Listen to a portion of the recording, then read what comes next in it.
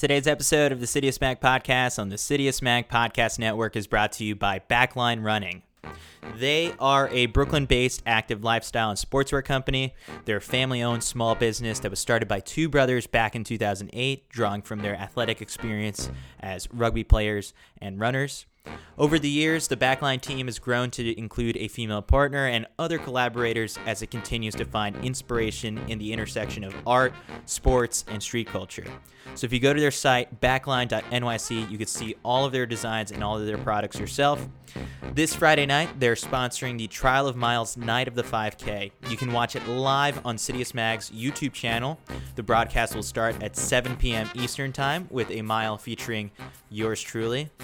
I will be getting after PR. We'll see how close I can get to sub 5. And I will be rocking Backline's new performance singlet. I just bought a hoodie that says The Future's Female Coaching because I've entrusted Coach Kate Gustafson with all my training for this. Later on in the episode, you can hear more about the Future's Female Coaching Initiative from Backline, where proceeds go towards supporting We Coach. That's an organization dedicated to the recruitment, advancement, and retention of women coaches at all sports. So that's just part of what Backline does. They're a company that's engaging with its customers, they're engineering with care and sustainable environmental practices, and they find a way to give back to the community. So City of Smack podcast listeners can now use promo code CITIUS at checkout for 15% off all of their products. That's t-shirts, hoodies, joggers, jackets, whatever you want. Check them out today at backline.nyc and use code CITIUS to support them and the running community at large. This is a two-parter from my trip to Boulder. I made a quick trip over to one of the Tin Man Elite houses and sat down with Jeff Thies and Cam Griffith. Jeff ran at Portland and joined the team in 2018 after feeling like he wasn't quite done with running at the end of his NCAA career, which was marred by injuries towards the end, and he felt like there was more left in the tank. Cam didn't get hurt at the end of his time at Arkansas, but COVID canceled his senior year's indoor championship and the outdoor season. So ready to take things to the next level, he made the move to Boulder and has been training with the group ever since the spring. He had a very brief summer of racing where he ran 340 for 1,500 meters, just a second off of his PR. So he could be the next Tin Man to land a full-on pro contract. So get to know these guys better. The first half of the show is Jeff, and the second half is Cam. Let's go.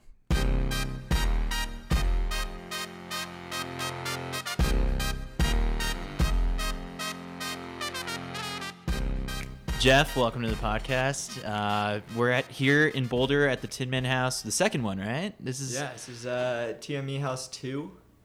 We call it Monterey. It's the street we live on, and back in a nice little park. It's a nice place to be. So you've been with the team since, 2018? Yeah, October 2018. So we're going to take like a deep dive sort of into how you got to this point, but I want to start with growing up in Surf City, USA, because how exactly do you go about landing on choosing running as like the sport you want to pursue as opposed to something like surfing or something that sounds more Californian? I guess I was never the huge like surf bro growing up. Played actually baseball like year round growing up, and then like in 8th grade I was too small. I was like 5'4", 100 pounds. Wasn't like the bases grew and there was kids that were 6'2" already, and I was like, all right, not gonna make the high school team. And I was actually going from a private school to a public school, and there was like 2 other kids in my class that were doing that. So my mom made me join the cross country team. Really? They have a summer camp. Like, you're gonna meet some kids, like make some friends before you go to school. So it's actually shout out to my mom for making me do that. And then it all kind of just spiraled from there. Joined the team, and actually that year, one of my teammates, his name is Matt McElroy, professional athlete now here in Boulder. He got second at Foot Locker. So that kind of just immediately opened my eyes to like, wow, there's more in the running community than just, like the 6 schools you race all the time and you're in high school. So that's cool. Yeah, so you said you were one of the smaller guys for baseball. At what point did you hit this growth spurt? Because now I think you're definitely one of the taller guys on this team. Yeah. So I grew 7 inches like sophomore to junior year. And that must have helped with cross and everything. Oh, it definitely did. There was a big change. My freshman year, I was like the slowest guy on the team. Really? I had like an all-out 200. I would hit like a 35.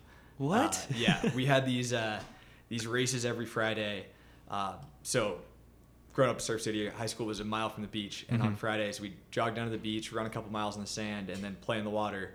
And then on the way back, we'd have to race across the parking lot of the school, like a quarter mile, and whoever got last had like 50 push-ups. We called it the freshman kick every Friday, and I got last every Friday. So if you were struggling that much with like the shorter distances, I guess, like, was that just that you didn't have that fast twitch muscle fiber going, or how did you find distances, like the distance races?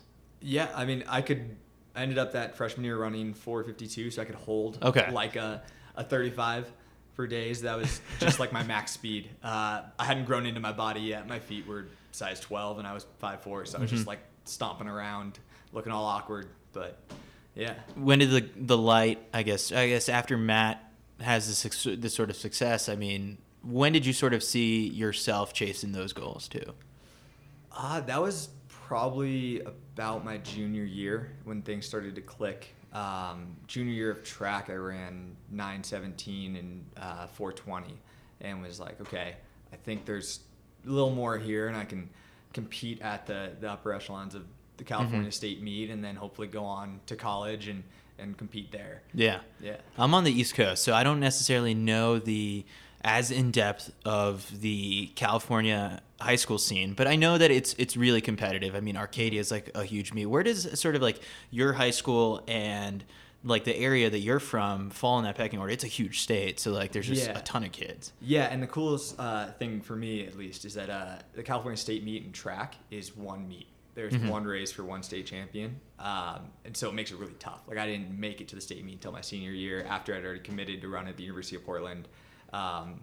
Ended up personally getting third in the 32, but it was, I mean, you can kind of just get lost. There are kids everywhere doing incredibly impressive races.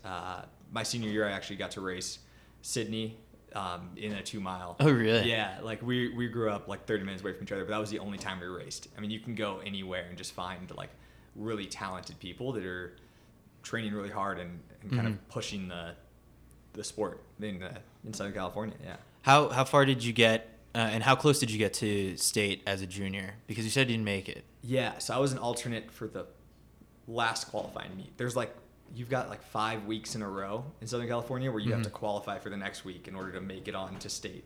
And it just keeps getting more and more difficult. And so my junior year, I went to that last qualifying meet as an alternate and got to sit and like watch actually who would become my teammate at the University of Portland, Danny Martinez, win that race. So that's pretty cool. And you committed to Portland during your junior year, you said, right? Or during my senior year. During your senior year. Okay. Yeah. But and so you did end up running state, but at that point had committed. What drew you to Portland? Mainly the team aspect. I had an amazing group of friends on the team in high school. Still some of my best friends to this day, and guys that I love catching up with and seeing every time I'm home. But in terms of like competing, going to state and cross country or any of the like postseason meets, I was always kind of solo, warming up alone, stressing out myself, being super anxious. And so the idea of being a part of 40 guys that are that talented and that good and working that hard, and knowing that pretty much anywhere I go, I'm going to have a teammate with me, was the big draw. Who was your recruiting class at Portland? It was actually really small. We followed a huge recruiting class the year before. So actually the year before was Isaac Yorks. Okay. Went to Portland for a year and then transferred. Danny Martinez, Sergio Gonzalez had committed, but it fell through. He's a guy from Arcadia. So they kind of went all in the year before. So my year, it was me, Jordan Cardenas from Reno, Nevada. He ended up transferring. Jojo Cortez Adams from LA, and then Keegan Sims from Washington. So it's just 4 of us. And by the end, there was 2 of us left. Wow. Yeah. It's funny because I think if I went back and looked at the list of guests on this podcast, Portland might be pretty heavy, just because, you've got Fauble, Woody, and you're following sort of like that history of that team. Was it like, I guess, what kind of talks were you hearing from like the upperclassmen at that point about just sort of like the history and like the standard of excellence that they had? It was actually a really cool time to be like a freshman and an underclassman. My sophomore year was the first year we got on the podium at nationals in cross country. When our highest finish before that had been 7th. We'd always kind of been that top 10 team, but hadn't been able to put together that kind of breakout team performance and get onto the podium.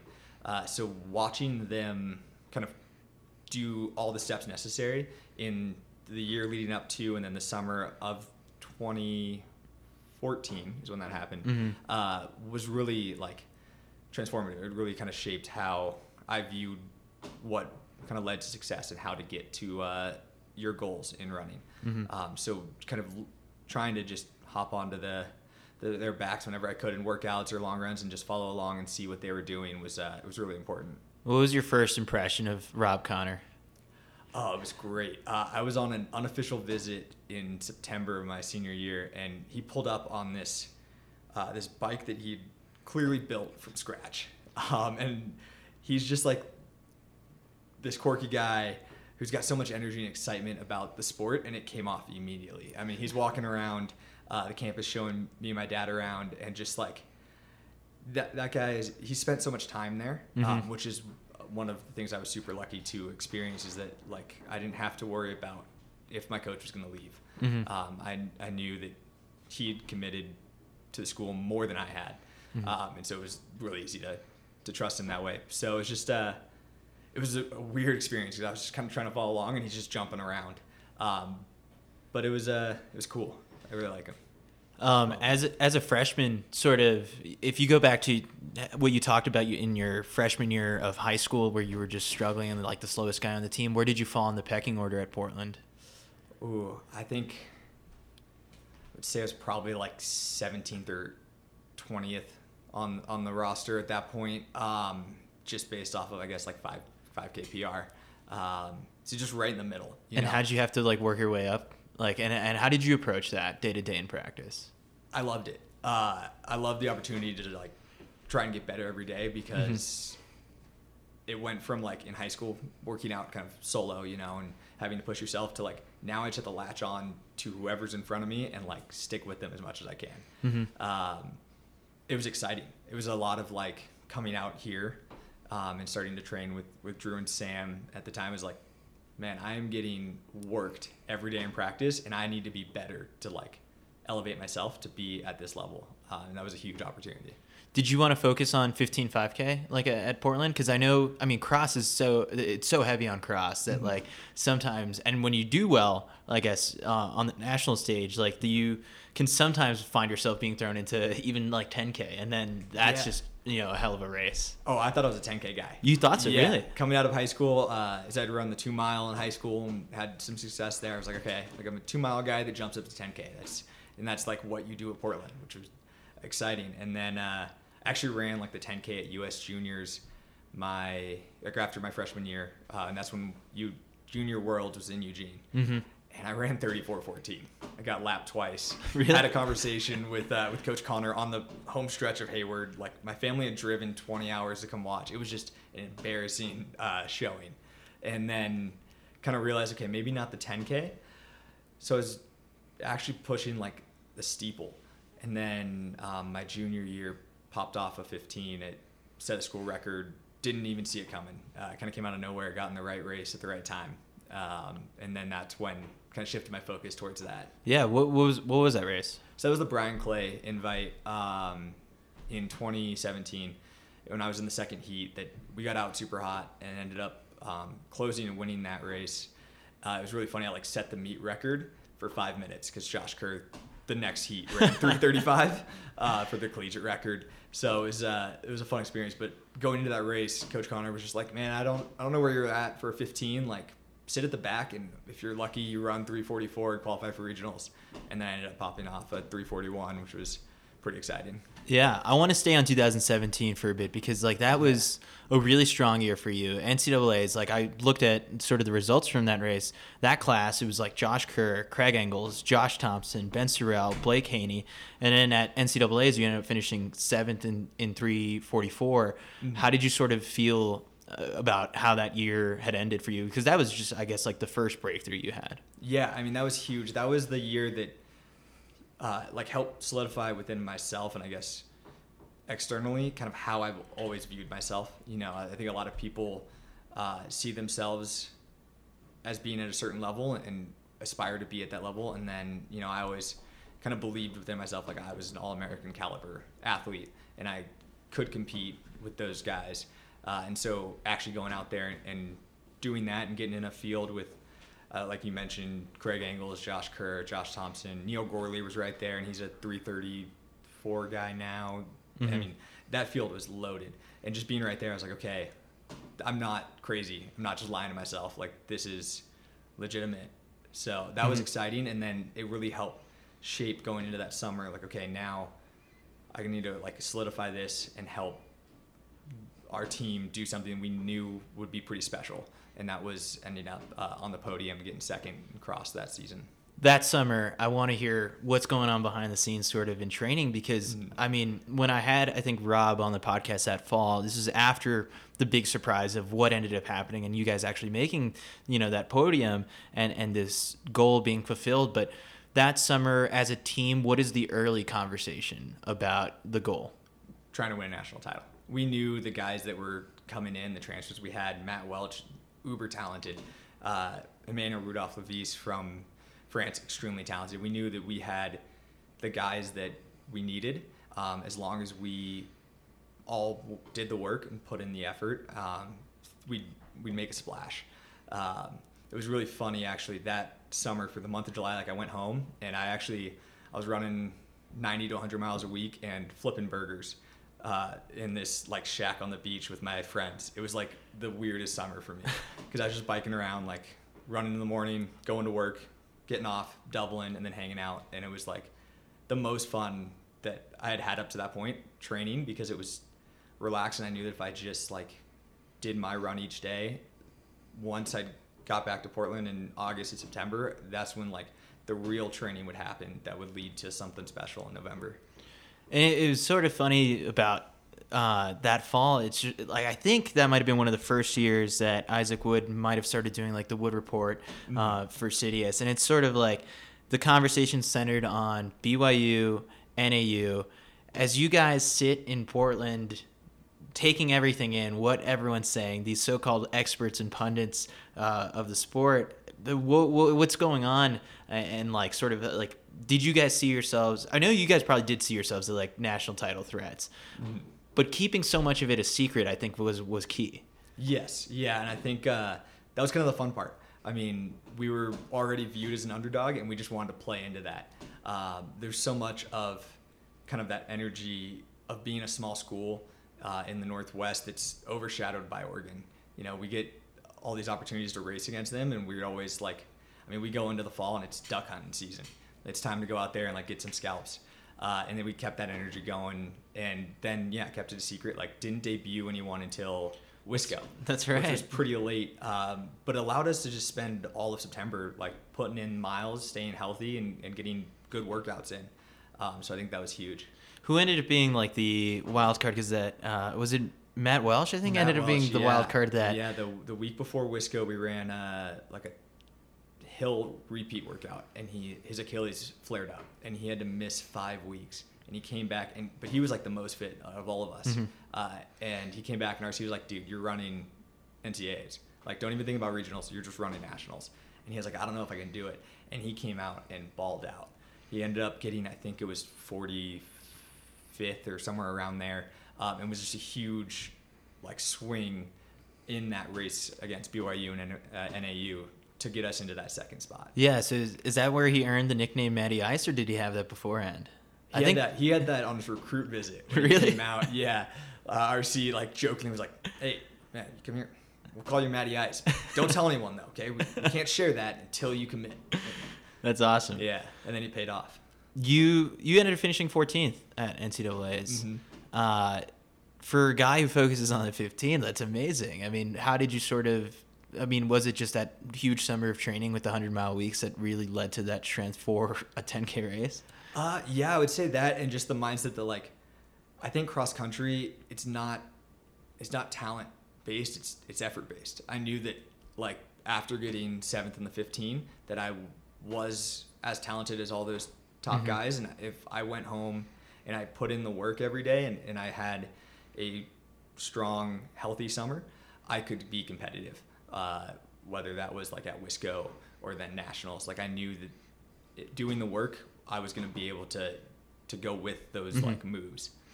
It's funny because when we watch sort of an NCAA like cross country race on like a live stream, the camera just focuses on like the people up in the front. For you to get that 14th place finish, how did that race unfold for you? Oh, that race was painful. It hurt a lot. So the kind of the mindset going in was like, if there was like a pack of like the Alabama Kenyans, if they made a hard move, because it was a kind of a fast course, but it was wet and windy that day. If they made a hard move, let them go. But if not, like I'm gonna stick my nose in the front pack.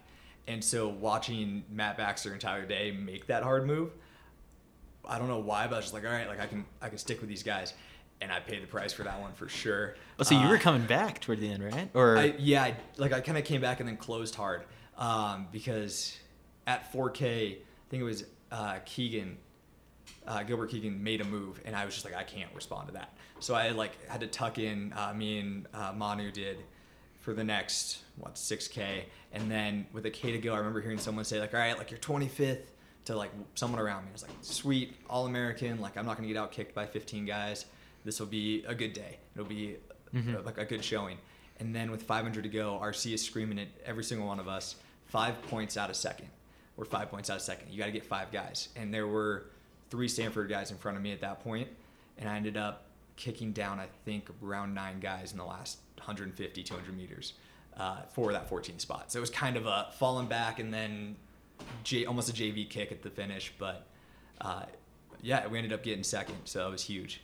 In that moment, I guess, like, when RC's yelling that, it's, you know what you have to do. Everyone else is getting the same message. You did your part. Everyone crosses the finish line. Did you know you guys had it?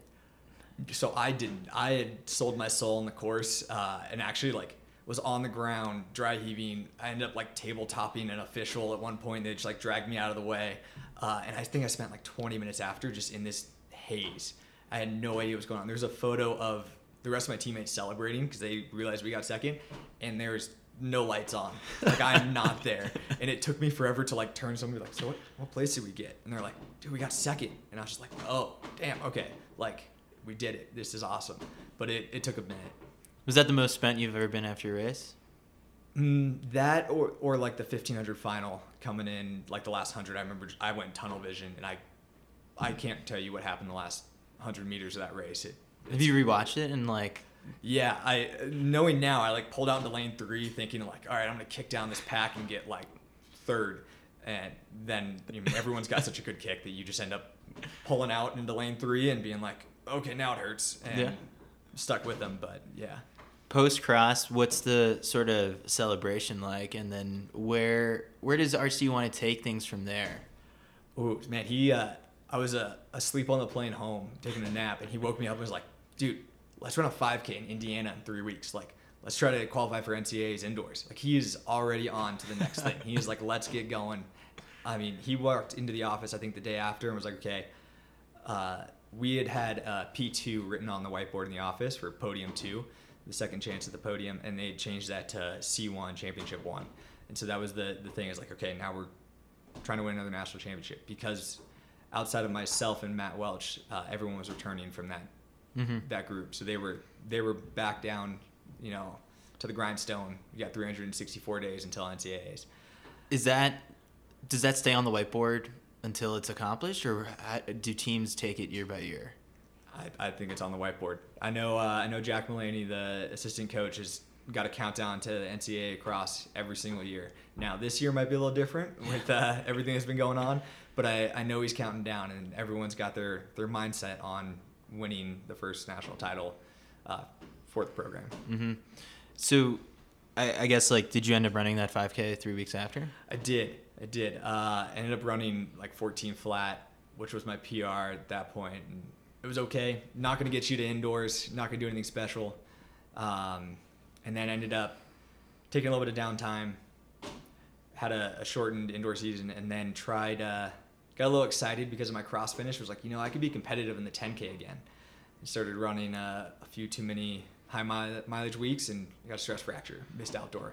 Yeah. Yeah. I know that. So it kind of like in the Tin Man bio, I think that they have on the website for you, that's just like the the big unchecked box for you and in your NCAA career was that outdoor season just didn't happen. How hard was that for you to how hard of a pill was that to swallow?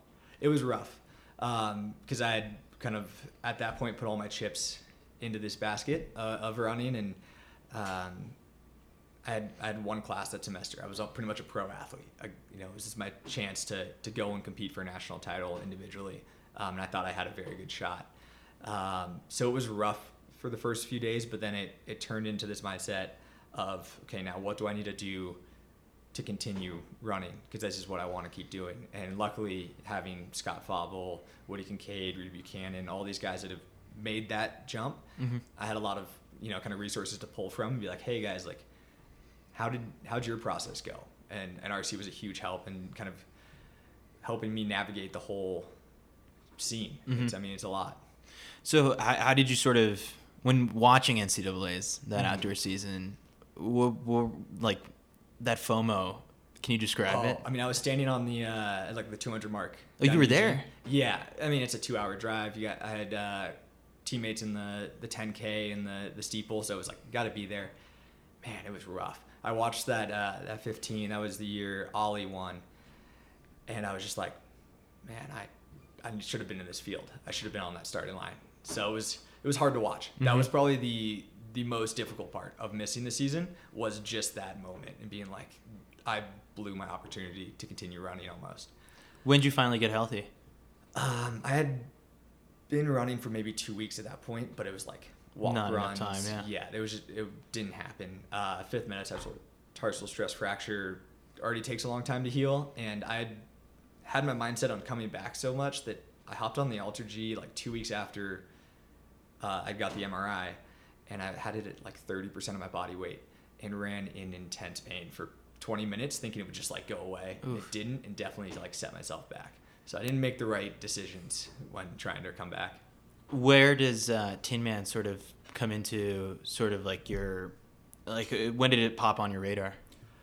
So I was actually, after I'd road trip back home from Portland and stopped in Mammoth to visit Mammoth Track Club, and it wasn't the right fit for me.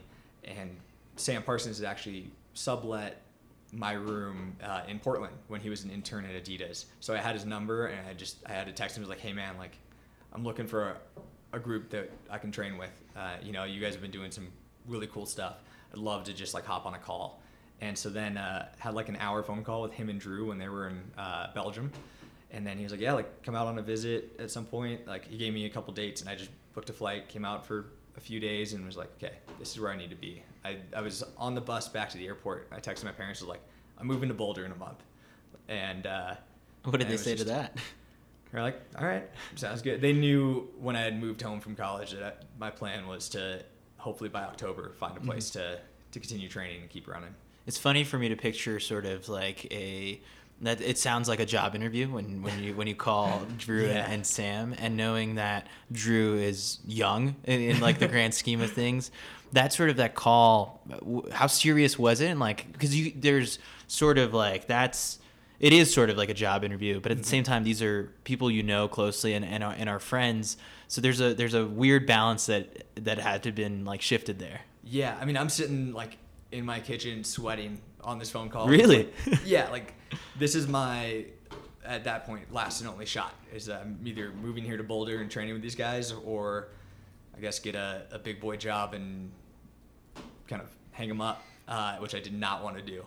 So I'm sitting there sweating, talking to Drew and Sam, and I mean they're lighthearted. They're great guys, and so as the conversation went on, it started to feel more natural and more of like a group of guys that I'd love to spend, my life with. This group that I'm moving across the country to join. But it was kind of funny. Like it was an hour phone call, and then I slept in Drew's basement for a few days. And as I was like about to leave, Sam was like, all right, like if you want to come out, like we'll see you out here. And so I told them like, yeah, I'll be here October 1st. I got to go home and like quit my job as a busboy, like, get all my stuff like packed up into my car and drive across the country. And I didn't hear from him for a month. It was like a week before I was driving here, and he was like, "Oh yeah, man, like excited to have you come out." And I was like, "Okay." Wow, they didn't ghost you. No, didn't ghost me, but it was a little stressful. And I ended up, it's really funny. I drove out here, and I lived in an Airbnb in Denver for the first month, and woke up at like 5:30 every morning to drive out here for workouts and just like commute an hour both ways to like make it work. I was like, this is the only place I can find at that time. And then ended up moving into the Vaughn's basement with a couple of guys on the team. They were nice enough to let us rent this like Airbnb space they have in their basement for 5 months. And so it wasn't until May of 2019 that we moved into this house now. Wow. And I realized like, been out here for 7 months. I didn't own a bed. Like I had just been living out of a suitcase, just living the dream, training with the group. It was so much fun. That's crazy. That's truly an example of like really doing this for the love of the game of sorts. Yeah. When you did sort of like start to embed yourself within practices, did you? It's similar to what I asked Joey. Was when did you sort of like feel like you were earning your spot on this team? Because when it comes to the actual roster, at the very beginning, it starts with 4 guys, and then over time, names start to get added. Mm-hmm. Yeah, definitely that happened around Club Cross. Just getting that opportunity to race, I mean, as a team. Like, you're on the line as a team more so than just, like, you know, on the line racing next to your teammate. Because we had that common goal. And it was a fun race in Spokane that year. Brooks Beast came out. There were some good groups that were, you know, trying to win Club Cross. It's a cool event. And it was like, okay, cool. This is when I'm racing with, like, Sam.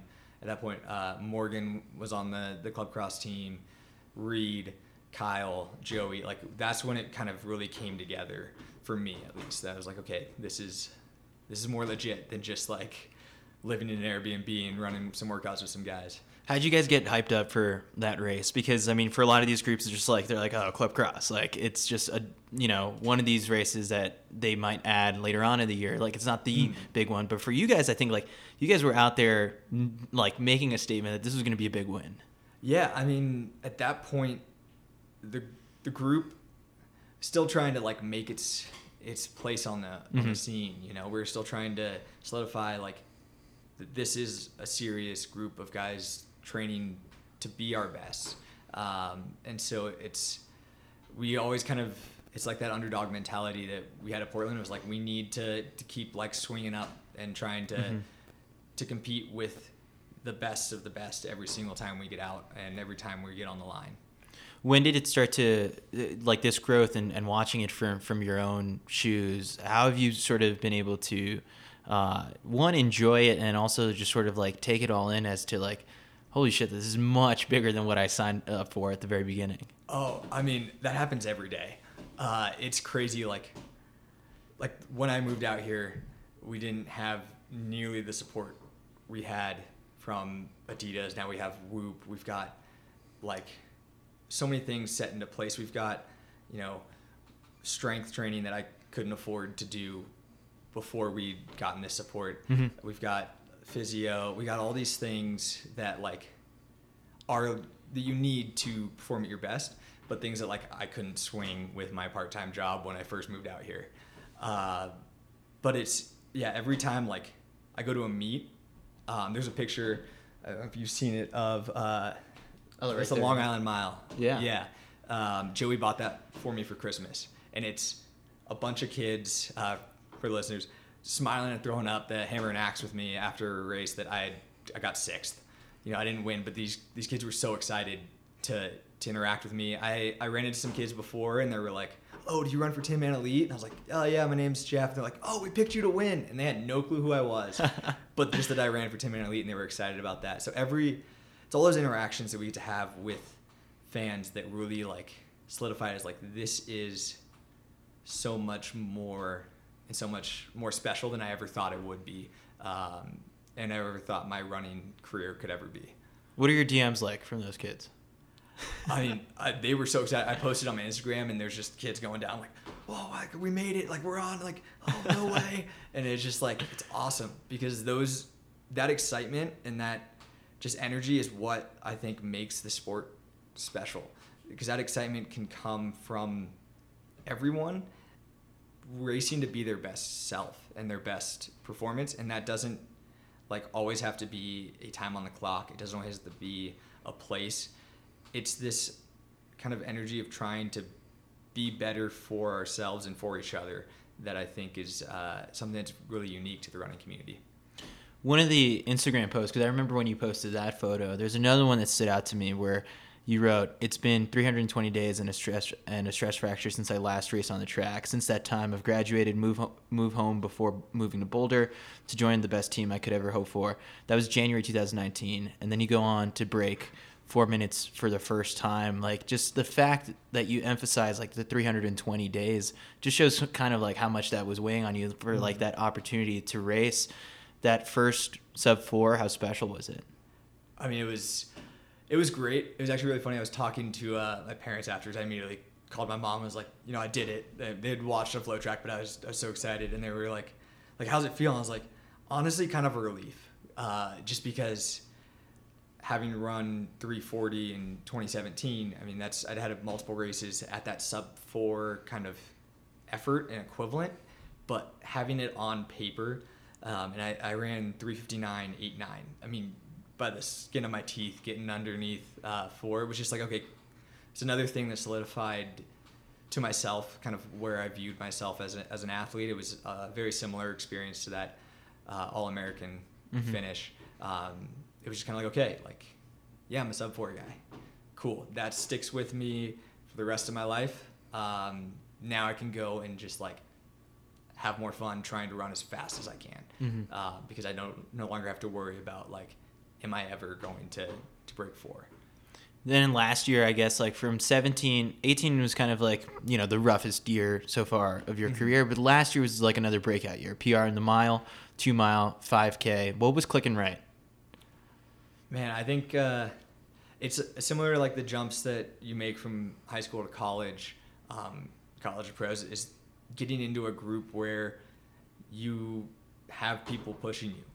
I mean, I get to hang on to Drew's coattails in workouts, and he is a phenom talent, and just like I get to learn and grow from one of the best high school athletes, and now like a very legitimate threat in the U.S. scene.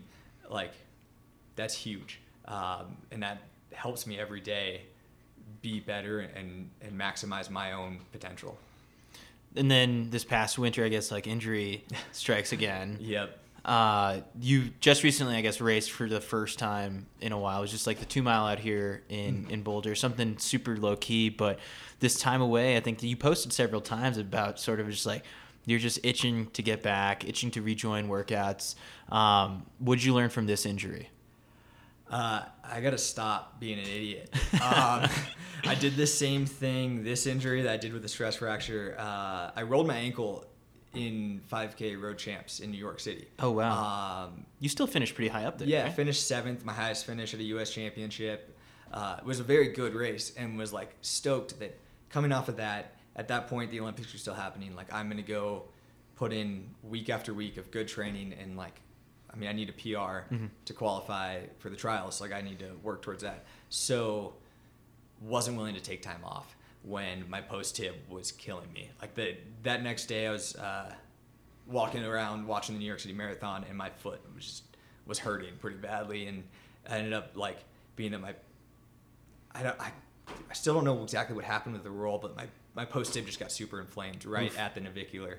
And I ran on it for another 3.5 weeks, tried racing on it again, didn't go too well, and was finally like, okay, like I need to stop and figure this out. And this injury was rough because there wasn't, with a bone injury, you got like a timeline. It's like, okay, cool. Like you wait 6 to 8 weeks and like things generally heal.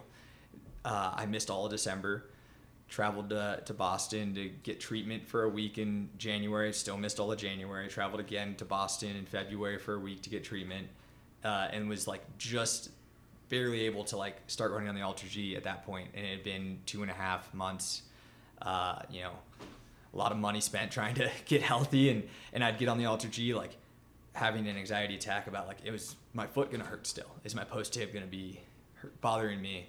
And at that point, again, the Olympics are still happening. So it's like, how do I salvage the fact that I just missed 2 months? So all of the things that have happened, as bad as they are, have been somewhat of a blessing to me because they've allowed me to learn and grow from that. So now coming back to where I am now racing, I mean, I ran 9:01 for a hot, smoky 2 mile in Boulder, which isn't fantastic, but it was nice to be back on the track, like suffering a little bit and like enjoying, like leaning into that race effort. And when things aren't going great, you kind of lose sight of that when you're stuck in the pool or on the bike. Yeah, it's interesting because like the Olympics got postponed pretty late, I would say. They were dragging on that official announcement. And so I'm very curious because I don't think I've ever asked someone who was injured earlier this year sort of about like that stress and managing sort of that mounting pressure. It's like, I need to get back. Like I need to make the trials and that kind of stuff. That feels like it can weigh on you, and like, and knowing that it's out of your control how healthy you can get super quick. How did you manage that? I mean, it was tough. At that point, there's so many things out of my control. Like the racing scene in the U.S. is starting to slowly disintegrate. You know, like meet after meet here and there, just like, okay, we're postponing or we're canceling. And that was in March when I was in this place of like, okay, I'm healthy enough to run. I started a couple workouts and like, I need to start going. Like I need to get in shape fast because they were still saying they were hosting the Olympic trials and hosting the Olympics. So I need to find a place at a time where I can run the standard and get in. And so honestly, it was just a lot of kind of hyper anxiety about like, how do I maximize today? How do I get like better today? More so than normal, which I don't think was the healthy response. It definitely didn't make things easier. It definitely just made me stress out more. Yeah, and I'm sure you weren't alone with that. I mean, there's multiple guys on the team who were searching for, you know, the trials qualifiers, and there's countless pros, I think, who are still missing it. So, it was just so interesting because of how long everyone just dragged their feet on making that official. Yeah. So then they finally did make it official. It was a nice like breath of relief. Yeah. Just like, okay, now I've got like at that point 18 months. It's time to be smart and actually be healthy through those 18 months. And then it was just like, if I do that, if I'm healthy, I know I'm capable of qualifying. But yeah, it was a rough like 3 to 4 weeks there.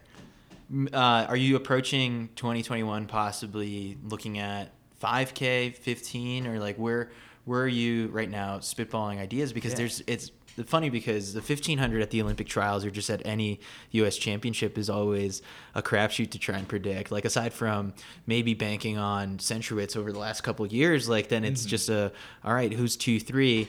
And then if you look at the 5K scene, I was having this conversation with Riley Masters a couple of days ago. It's not like sometimes the 1500 guys think, oh man, I'll just move up to the 5K, 10K and that'll be easier. It's not easy. Like the 5K in particular, you know, from just kind of like the road championships last year, you've got Paul Chelimo watching USA's last year, Woody Kincaid, Lopez Lomong. These are machines that are just also standing in the way of those 3 spots. Yeah. There's no easy choice here. So like where are you leaning right now? I'm leaning towards the 15. Coming off of last summer, had a pretty good, like August has got that mile scene and had some good races. Competed well with guys that were in like the U.S. final last year. And then again, like I think honestly to be competitive in the 5K, you have to be, I was talking with Coach Schwartz about this, like 13:10 shape. 28 seconds is a little aggressive to expect to drop in a year. So when it comes to the 15, like it's a little bit more of a toss-up, and I have experience being in a race where that for me was a toss-up because I haven't run the 15 that much in my career. I think I've run like 12 1500s, which is an awfully small number. Yeah, I think about it for 7th. Sure. Yeah, because so yeah, I'm kind of leaning towards that. I think it's a little bit easier. Okay, not easier, but like it's more open. Yeah. Yeah, there's that opportunity for things to fall differently than like I was in that 5K final last year outdoors. Man, and that was the most painful experience. Like Paul Chalimo took it out, and I ended up going out in like 4:12 and then running 14 flat. It was just like I ended up blowing up, and I'm just not there yet to make that move with them and be competitive. With just having that small number of 1500s, like how much and how do you approach learning the event? Like you can learn and take notes from watching races on YouTube and sort of maybe even talking to some of your teammates, but what do you think you're lacking there that you want to improve on? I think like experience, just getting in more 1500s, and then like training wise, when I was training for the 15 at Portland, it was relatively solo. Now I've got Cam, who's gotten third at NCAAs, and he's a 339 guy. I mean, Drew and Sam and Goose are all 336, 337 guys. Like, there's so much room, I think, for myself to grow in that, and just kind of learning from the guys who have done it on the team, which is kind of a nice thing to have. What are the goals you have, I guess, for the rest of this year, even though it's like super murky, like in terms of we don't know how many opportunities there are to race? What do you want to accomplish the rest of this year? Yeah, I mean, I don't want to miss another week. Is a big one. I'm tired of getting in the pool and aqua jogging. As much fun as that is, and as good as it is for you, it gets old quick.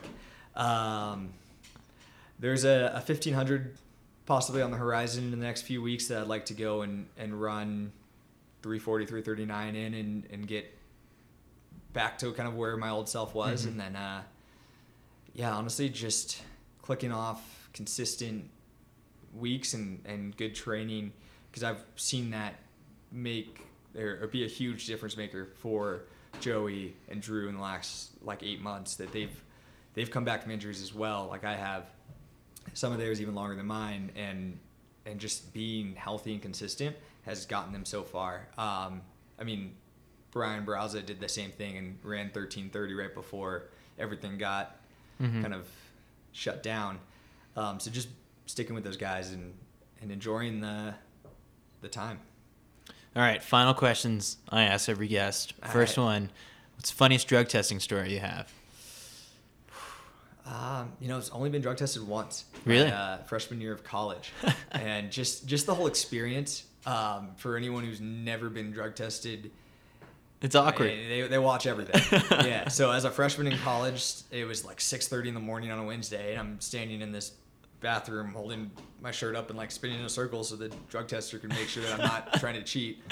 And I was just like, I've run at that point like 15 minutes for a 5K and then 25 minutes for an 8K. Like, they're really cracking why am I down. getting drug tested? Yeah. It's like, yeah, definitely doping to run this. But yeah, that'd probably be it. Meanest thing you've read about yourself on Let'sRun.com, or we can open it up YouTube comments.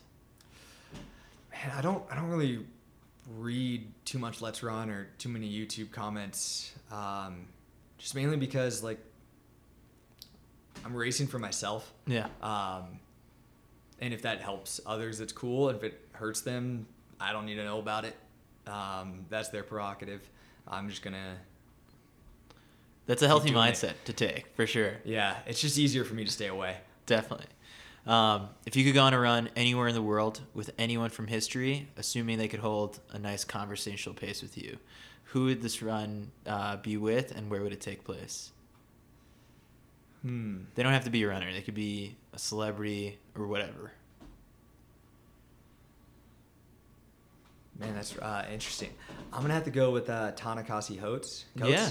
Yeah. I just read Between the World and Me, and I just would love to pick his brain and find ways that I can learn and be better myself. Yeah. And be a better person in our world today. Where? Man, it's been so cool getting to travel the country and race throughout my career. I mean, I would just take him back to Huntington and run on the boardwalk. Yeah, that's a good one. Just so I can zone out and listen. I mean, zone out of the run and pay attention to what he has to say and learn from him. Yeah. Have you done the Europe circuit yet? Or I have not. That was kind of a goal for this Yeah. this summer that has been lost, but I still think it's on the horizon. Yeah. Last question has nothing to do with running. You get 25 shots from half court. If you make one, you win $25 million. If you don't make any, you go to jail for 25 years. Would you attempt the shots? Every time. Really? Yeah.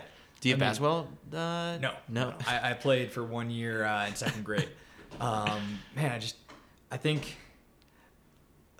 most guys on this team would say that they'd take the shots. Yeah, Joey and Sam have tried it, and they said they hit it. I was there. Joey forgets about it. It took me like the 17th or 18th shot. Okay. It was getting a little nerve wracking, but I mean, we all bet on ourselves, and so I'm gonna keep doing that. Even with those odds, I'm still gonna bet on myself. I like it, Jeff. Thanks so much for doing this. This was a lot of fun. I appreciate it. A quick break to hear from our sponsor, Backline. Like I said at the top of the show, one of my favorite designs is their Future is Female Coaches shirt. They also have shirts, hoodies, and jackets that say the future is female runners. So I wanted to know a little bit more about how this design came to be. I asked co-founder Matthew Vosberg. The Futures Female Runners and then ultimately the Futures Female Coaches designs were born out of really a desire to celebrate the amazing achievements that we've seen, particularly over the last several years, but over the many decades. We often do get this question around, do we mean to say the future as opposed to now? And we certainly don't mean the design to be taken so literally. It's a play off of the original Futures Female design. And so we don't claim certainly ownership over that. What we did want to do was inspire others to get into the sport and to make sure that they knew that they had a place in the sport. Because I think there's such a emphasis, whether it's in representation, whether that's in gear, whether that's in pay at the professional level or in coaching. We've seen that there's been a focus on the male athlete and less on the female athlete. And a lot of that has to do with, how we look at athletes and ensuring that they have a space across all of those different roles within the sport as coaches, as athletes, as professionals. And so the Futures Female Runners was the start of that. It was certainly one of our biggest designs for a longest period of time. And we received a lot of great, positive feedback on that in terms of it really inspiring others to get into the sport. We've now changed that into the Futures Female Coaches Initiative, which is to really focus on highlighting female coaches both in the New York City area but also abroad across the country, and the great things that they're doing to really help highlight a part of the conversation of how they're coaching in an age where we're seeing just horrendous story after story of the ways in which females have been coached at the professional level, but even across all levels, ensuring that there's enough information about how to coach people properly, understanding the differences between men and women, so that everyone feels like they're getting appropriate information and not just getting a cookie cutter plan that was designed for males or with the understanding of the science for males, and then just kind of replicating that into a female coaching or female training plan. That's obviously sort of a major part of how do we shift that conversation, and portions of sales or a portion of the sale for the Futures Female Coaches design actually goes to We Coach, which is a great organization with training for female coaches at the collegiate level, and they're expanding beyond that as well. Check out the Future is Female Coaches and the Future is Female Runners line at backline.nyc. And for our Citius Mag podcast listeners, you get 15% off at checkout if you use promo code Citius. Backline.nyc. All right, Cam, so you're one of the newest members of Tin Man Elite. Yes, sir. I don't know too much about you, which is going to make this... fair. That's completely fine. So, how is it that you landed out here in Boulder? It's honestly kind of a long story. So I got in contact with the guys, first of all, after my true senior year, because I had just gotten third at NCAAs in the 1500 outdoor. And so I was like, all right, I think I'm good enough to go pro. Like I'll get in contact with as many people as possible. Obviously Tin Man was one of those groups. Spoke to Reed, Sam, and Drew a little bit, and then just kind of spoke to them over the summer, just like getting to know the guys a little bit. they were kind of seeing if I was going to be a good fit. Eventually went on a visit, flew out. I think it was early August. Yeah, it was early August because I was not sure if I was coming back for my 5th year because I only had indoor left. And flew out from my altitude camp in Flagstaff with the rest of my team from Flagstaff to Boulder, and then hung out here for a couple of days, and then flew back to Flagstaff. And eventually just ended up working out to where it was going to be better for me to take my 5th year, compete indoors, and then head out pretty much immediately after that. And so that was the original plan. And then obviously COVID happened, and I actually ended up moving out a little bit later. I ended up being about late June. But yeah. It's funny because I was doing some digging on your Instagram, and there's a photo from the SEC Championships this year. It's one of the, I guess, most recent posts of yours. And it's funny because the caption sort of ends with like, all right, you had just, run really well at SECs, and you're like, I'm looking forward to like these next great opportunities. And then COVID happens, wipes everything away. What were your expectations for NCAA indoors? I guess it was a little bit of a question mark. I knew I was in really good shape because of how well SECs had gone. It was my best SECs yet. I won the 3K for the 3rd year in a row, anchored the DMR to get second, and then was second in the mile as well behind almost won the mile, but just got dipped right at the line. But yeah, I was really happy that was my last SECs ever. And honestly, my last race for my college team too. So like in that regard, it was kind of cool, but I was super excited for NCAAs. It just kind of pumped me up. I ran 750 in the 3K at Husky, and it was like the hardest race of my entire life. Like I knew I was still getting into shape because I'd just been kind of coming back. I think I'd been working out for maybe 3, maybe 4 weeks. What was the injury before that? I had a bit of an Achilles issue, and it wasn't super serious, but I was pretty cautious with it.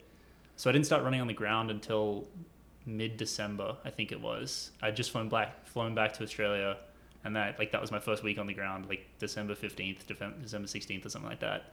And so the fact Husky was kind of my first big race, and I just qualified. I think I was 14th in the 3K, and then we qualified the DMR team as well. And I was honestly, I just got to get to NCAAs in the 3K. That was my main goal because I think I could have won it because I ran 750 off very little training, and I was wow, this is really encouraging. This is all I wanted to do, and now I'm just excited to race.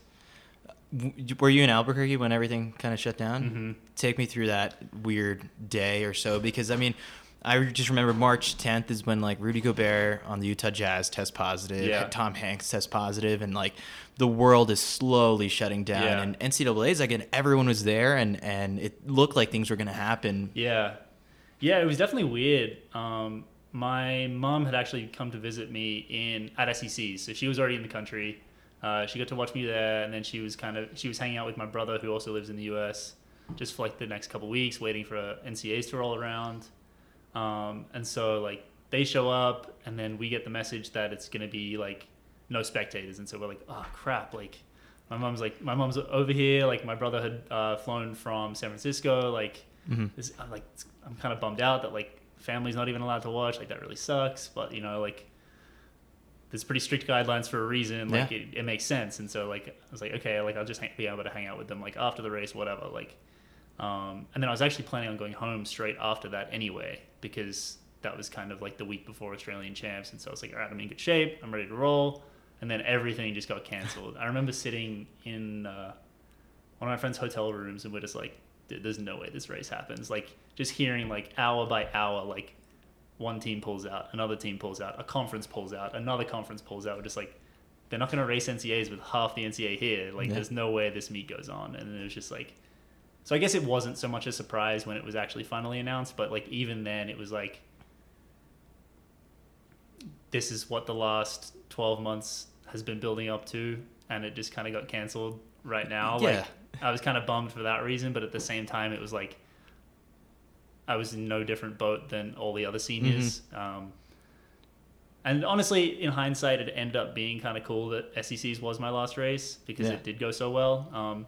and I'm not saying that I would have run badly at NCAAs or anything like that, but like it was like just kind of cool to finish it on a really high note. Physically, it's interesting the way training is structured sometimes, where you want to peak, at some of these championships, but you just don't know the nature of the race. It could end up being tactical. Did you feel like you had like maybe your best race ahead of you, like physically, or what were you sort of thinking of the shape you were in for NCAAs that just never got to be shown off? Yeah, I do think I was in really good shape. Like I said, like SECs went so well, and it was more so the fact that I had run 4 races in 2 days and still felt strong at the end of my last race. Like I don't know exactly what my last 400 was in the 3K, but like SEC has gotten like pretty strong in the distance stuff over the last couple of years, and so like I was really happy to be able to hold off a field as strong as it had been that year. And so that was definitely a lot of confidence going into like NCAAs. And granted, NCAAs is a different ball game from conference championship, but at the same time, it was like, okay, this is my fourth race in 2 days. Like, I know I'm strong. I know I'm going to feel even better in 2 weeks, when the week of SECs like didn't really kind of hold back that much. It was still like a pretty tough workout that Tuesday or Monday. I'm not sure what day it was. But yeah, so I definitely went into it like expecting to be top 3, hoping for the win kind of thing. But yeah, because I knew workouts have been going great, races have been going great, like the month leading up to it. We're a couple of minutes into this podcast, and I have to sort of acknowledge the accent, because everyone loves a good accent when they're listening to a podcast, and particularly like listening to like a Nick Willis episode. It's just like so soothing. We've got, I guess, maybe the first Australian accent on this podcast. So growing up in Sydney, sort of like what was that like, and what is sort of like the athletics culture there, knowing that, it's not, they have some pretty great athletes coming out of it. I mean, I think of like Jen Lacaze and Ryan Gregson over the years. So there is sort of like a pipeline to the NCAA, and the athletes do seem to thrive. But for you, what was your experience early on? In Australia, I would say that it's a lot smaller in terms of the number of kids who try to run track. Like it's you'll have like your school competition, and so like everyone at your school will like run 2 or 3 races within a day. Like it's the times don't really matter. It's all just kind of like people having fun kind of thing. But then once you get outside of the immediate school system and you get into the club system, it's pretty serious. Like anyone who runs in the club programs are all very serious about like competing well, competing fast, and just like doing like as well as they can. It's not like, I don't know exactly how the high school system is here, because obviously I didn't go to high school in the US, but I would say that it's a pretty different setup just because of the way that it's organized. It's not organized through the school, it's organized through clubs. So how'd you land at Arkansas, and sort of that first impression of Fayetteville? So I remember it was probably halfway through my senior year is where I like sent out a bunch of emails to everyone, and like just kind of was seeing, because I wasn't certain that I was going to the US at this point. I was like, I might go to the US, I might not, I don't know. It's a good option to have, like, just to see what I can get. School is really expensive in the US though, comparatively, so I was like not certain. I was like, I don't know if I can put like that financial burden on my family kind of thing. But I ended up visiting early January, and if you know much about Sydney, it doesn't get cold. And it wasn't super cold in Fayetteville when I visited. I think it was in the 40s or so, but that was still like a lot colder than I was used to. I was just like, this is not what I'm expecting. So what sold you? The team, I would say. Like I met all the guys, and they were just like, it just was so different from anything else. Like I actually went to high school with Ollie Hoare, and so like he was obviously a good training partner. But like there was maybe 2 or 3 other guys who I would train with, and it was just like the 3 or 4 of us at a time, and like that was kind of my motivation to move to the US in general, was the fact that there was a team of 10 to 20 guys who were all super committed, obviously very talented, worked super hard. And then Arkansas was kind of like the epitome of that, of the schools that I visited. I was like, okay, like there's great facilities here. The coach is got very similar philosophies to what I'm used to in high school, so I know it's going to be a pretty good fit. The team is insanely deep, and it was just kind of a no-brainer at the end of the day. It was like this is the best place in the world for me to go to right now. With a team that is rich in history with like John McDonald and then, with Chris Balcom, like how did you go about sort of educating yourself a little bit about like the history of that team? That definitely came later. I didn't know that I was getting into a program that was as deep as Arkansas was. I didn't actually know who John McDonald was until like a week into being in Fayetteville. And he's got a book that's like, yes, exactly. I've read the book since, but yeah, I figure it's like the Bible out there. Yeah, exactly. And that was like, I remember even on my visit, like I went up to, like I walked past like the number of Olympians, like they have like a plaque with just like how many people they have sent to like each Olympics, and every single one is like 3 to 5 like different Olympians. I'm like, oh, that's pretty cool. Like I didn't even really think about it. And then like hearing about like the number of national titles that Arkansas had won like within like the first 2 weeks of being on campus, I was like, okay, this is kind of cool. Like I didn't quite realize. And then obviously over the next year or so, I kind of figured out how the NCAA worked, how the SEC worked, and like came to realize how difficult it is to win an NCAA title. I'm like, this is not just something that like any program can just go and do. And that definitely put into perspective just how impressive of a history Arkansas had.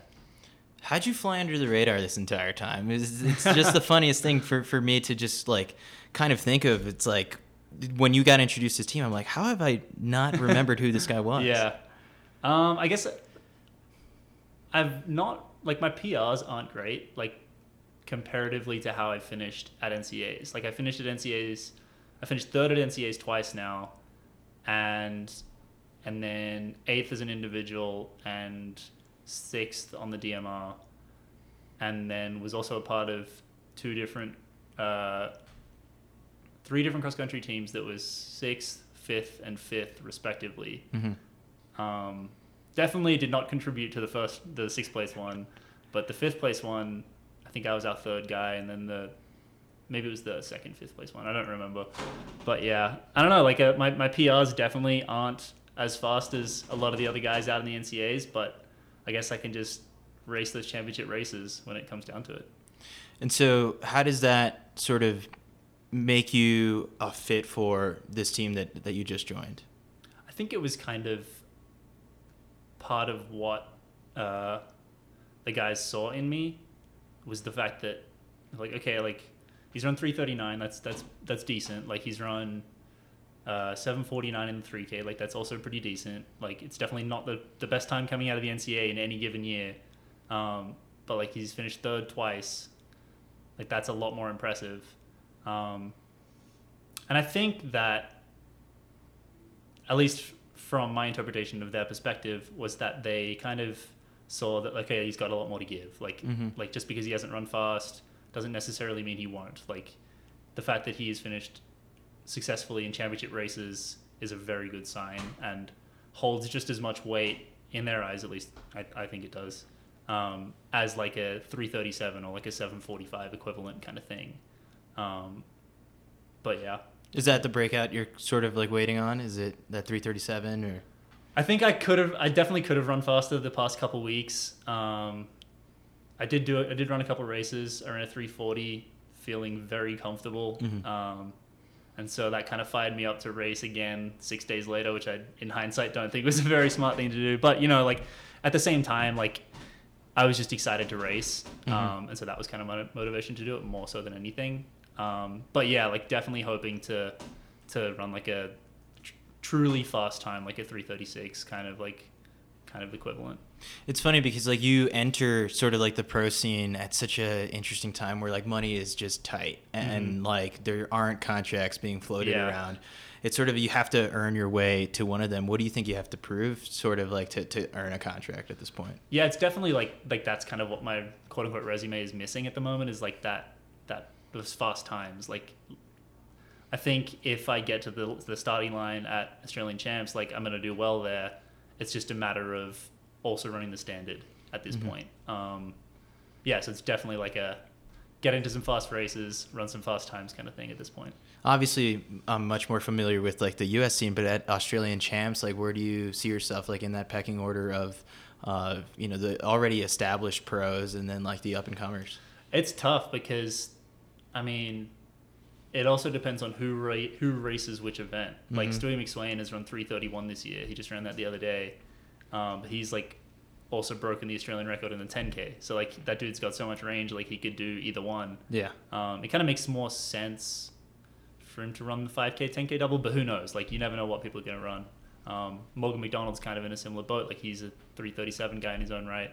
Definitely can run faster than that, in my opinion, but he's also a crazy fast 5K runner. Obviously, he's had loads of success in the NCAA.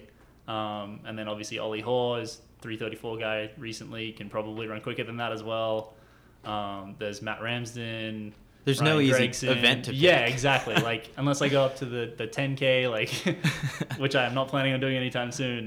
Yeah, it's Australia's pretty deep at the moment. Like the Olympics and that kind of stuff. Like, how much of it is it a pipe dream for you right now? It's definitely a goal. I think any professional runner would be stupid not to say that. Like you don't run professionally if you're just like, like make the Australian national team. Yeah, like I think it's been kind of this weird process where it's slowly and gradually become more of a reality that it's a possibility.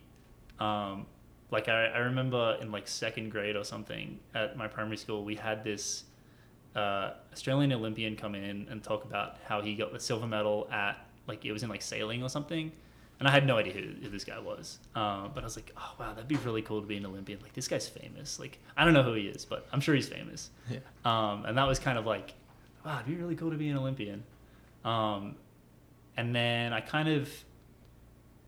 my running journey starts really young. I started running cross-country races in third grade and just, like, kind of always did that.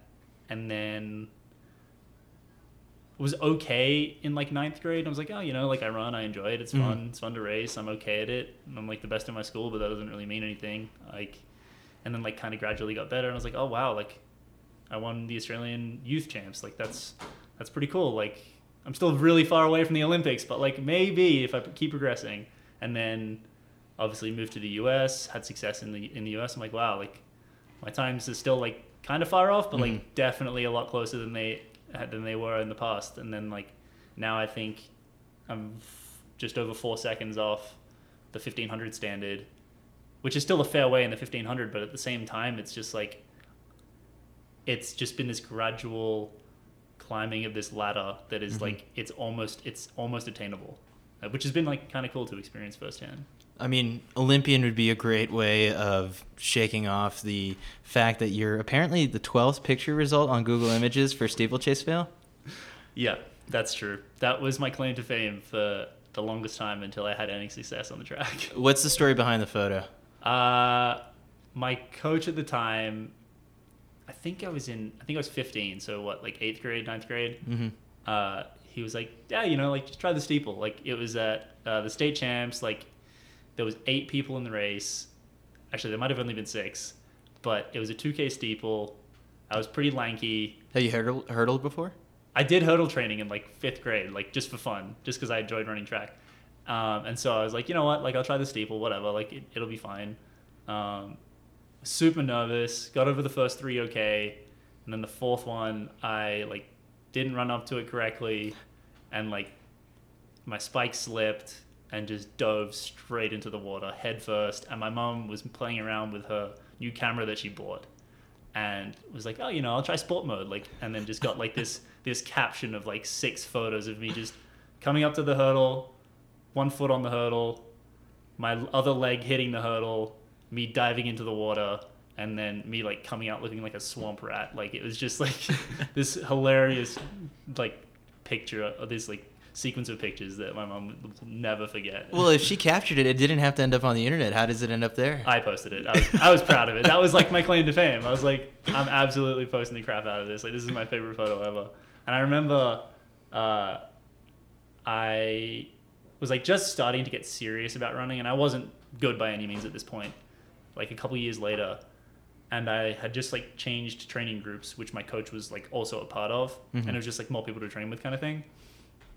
And I was like meeting the new like training partners or whatever, and they were like a couple years older than me, and like I was doing the workout with them or whatever, and then the workout gets done, and they're like, "Wait, you're the steeplechase kid?" I was like, "Yeah, that's me." Like it went like viral within like Australian youth athletics, and I was like, "Yeah, that's me. That's my claim to fame." That's hilarious. Are you done with the steeple? I haven't run it. I ran one steeple since, and it was like 2 years later, and then I'm like, no, not doing it anymore. So, how have you taken to Tom Schwartz's training so far?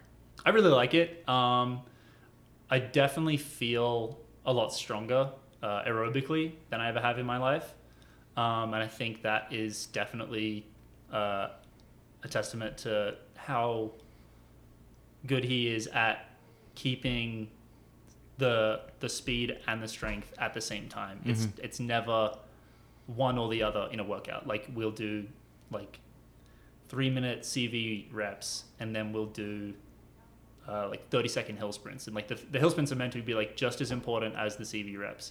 And so I do really like that kind of stuff, because I feel like a lot of coaches kind of let their athletes get away from one or the other at any point in a season. So yeah, I feel like I do pretty well under it. I've been healthy, knock on wood. Had a really good race the other week, felt comfortable doing it.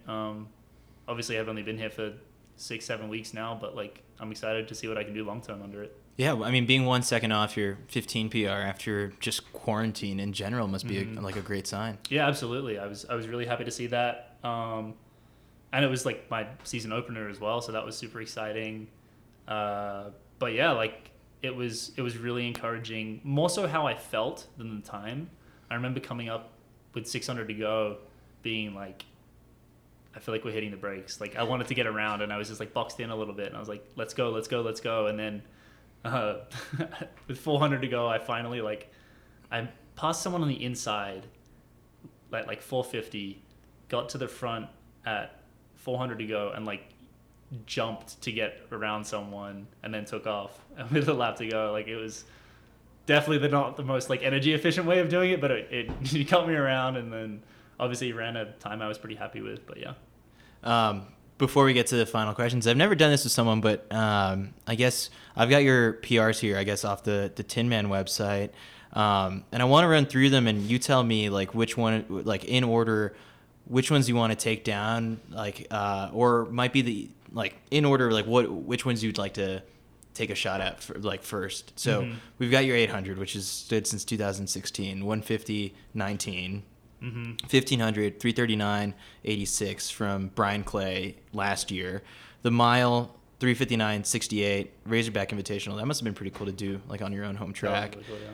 And then 3K, 749, 78 from Husky 2018. So of those, assessing just that body of work so far, what do you want to take down first? Oh, that's tough. I've got to start with the 800. That thing, I've been sitting at 150 point something for like 5 years now. Honestly, I think it's been longer. I think I ran 150.4. Like, I think I was either 18 or 19 when I did it. And I like wanted to break 150 so bad for so long. And I remember racing my freshman year, running 150.1. I mean, like, damn, like, come on. Like, I got so close again. Like, it's just kind of been this thing that I've just been sitting on for so long. And now, granted, I don't run a whole lot of 800s just because I'm more of a strength-based 1,500-meter runner. But, like, I want to break it. And I almost broke it in practice the other day. We did an 800 here time at trial. altitude. Yeah. And I ran 150.6, like, pretty conservatively. Like, and so that was really encouraging. Take the conversion. Yeah, exactly. Take the conversion. That's 149 in my books. But, yeah. All right, final questions I ask every guest. First one, what's the funniest drug testing story you've got? I've never been drug tested outside of my college, but like University of Arkansas would drug test every once in a while, and I got it 3 times. The first time was fine, like peed straight away, it was normal, it was fine, whatever. But the second time, I just did not need to go at all.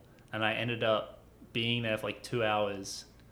And then I missed like 2 of my classes because Really? like I just could not pee at all. And it was just like, I was like stressed about missing my classes. And then I was like stressed about not being able to pee. And I was just like, oh, this You is couldn't so bring this guy to embarrassing. class? No. You had to. Yeah, it was wow. just like, yeah, it was just so embarrassing. And then the third time, I like drank so much water the day before. As soon as I found out, I was like, I'm not gonna have the same issue again. And luckily, I didn't. I was like, still, what is it? The specific gravity was still fine. Mhm. Like it wasn't Yeah. too dilute. But yeah, I was a little worried about that. Just like having to stick around again. But yeah. Meanest thing you've read about yourself on Let'sRun.com. Meanest thing. Is there an Australian version of Let's Run? I don't think so. I haven't spent a whole lot of time on Let's Run. I think honestly, I've read more mean things about Tin Man than like than myself personally. Nothing specific. At least nothing specific comes to mind. Yeah.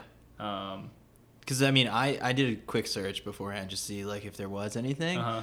And the only thing was like, Tin Man gets, Cam Griffith, and, like, he's a 339 guy. Let's see how they mess this up. yeah. That was the only thing. Yeah, I mean, like, stuff like that's just standard on Let's Run. Like, like, it's kind of, like, just comes with being, like, in the spotlight, Like, it's, if you can't take that, then it's, like, just try and avoid it as much as possible. But, like, it really doesn't affect me at all. Like, I don't really care. Like, I'm just here to do what I can do, and I'm going to run as fast as I can and try and make some Olympic teams.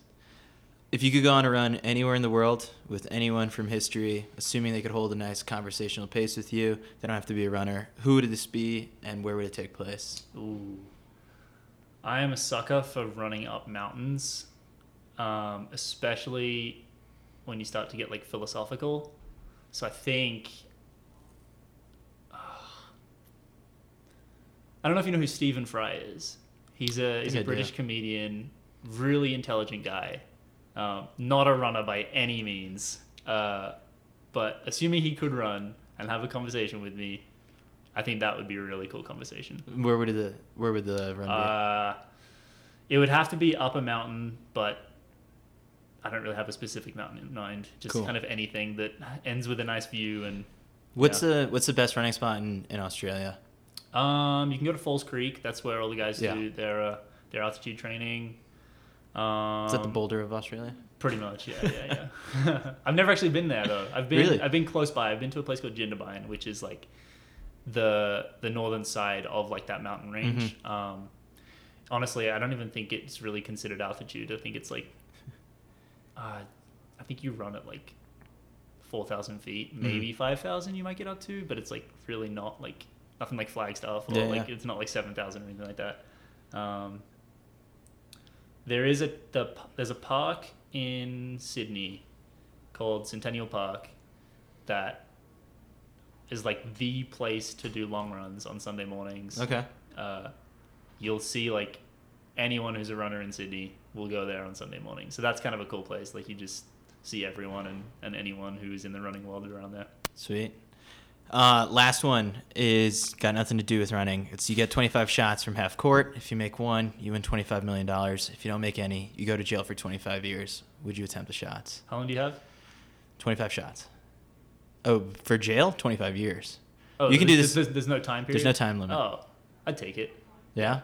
I've So made- far, I've all made a of your few teammates have half-court said shots yes. in my life. Yeah. I guess that's kind of like being an athlete. You're like, yeah, I could get one of those. Yeah, I could drain it. Cam, I appreciate you doing this. Like, this is a lot of fun getting to know you, and I'm looking forward to seeing more races from you. I appreciate that. Yeah, I had a lot of fun too. Thanks to the Tin Men for having me over at their place and chatting that afternoon in August. I hope you guys enjoyed our conversation and took away the overarching message that you're not done when you exhaust your time in the NCAA or in high school. You keep grinding, keep chasing PRs. No one can tell you it's time to hang it up. You decide that yourself, and there's always more to get after. I'll be getting after it this Friday night, October 2nd. The Backline Trial of Miles, night of the 5K. I'm going after mile PR. No guarantees on sub 5, but we're going to go for it and see just how close I can get. Legs are feeling good. Don Cabral, Ali Kiefer, Sydney Mascarelli, lots more people competing. Tune in 7 p.m. on the Citius Mag YouTube page. It's free live stream. Can't complain. Friday night track, Under the Lights. You can find all the entries and streaming information over on CitiusMag.com. This week, if you were subscribed to the Citius Mag newsletter, you got my comprehensive London Marathon preview. 2 a.m. this Sunday morning, Kipchoge versus Bekele, Bridget Kosgei, Molly Seidel, Jared Ward. If you missed my preview, don't let that happen again. Subscribe at citiusmag.substack.com. Literally takes 10 seconds. Lots more resources in the show notes, including a link to our sponsor, Backline Running. Grab one of their shirts or sweaters. You'll see me rocking the Futures Female Coaches shirt, whether it's one that says that, Runners Hustle Harder, Lactic Acid Trip. Check it all out. All of their designs, backline.nyc. Use code CITIUS for 15% off.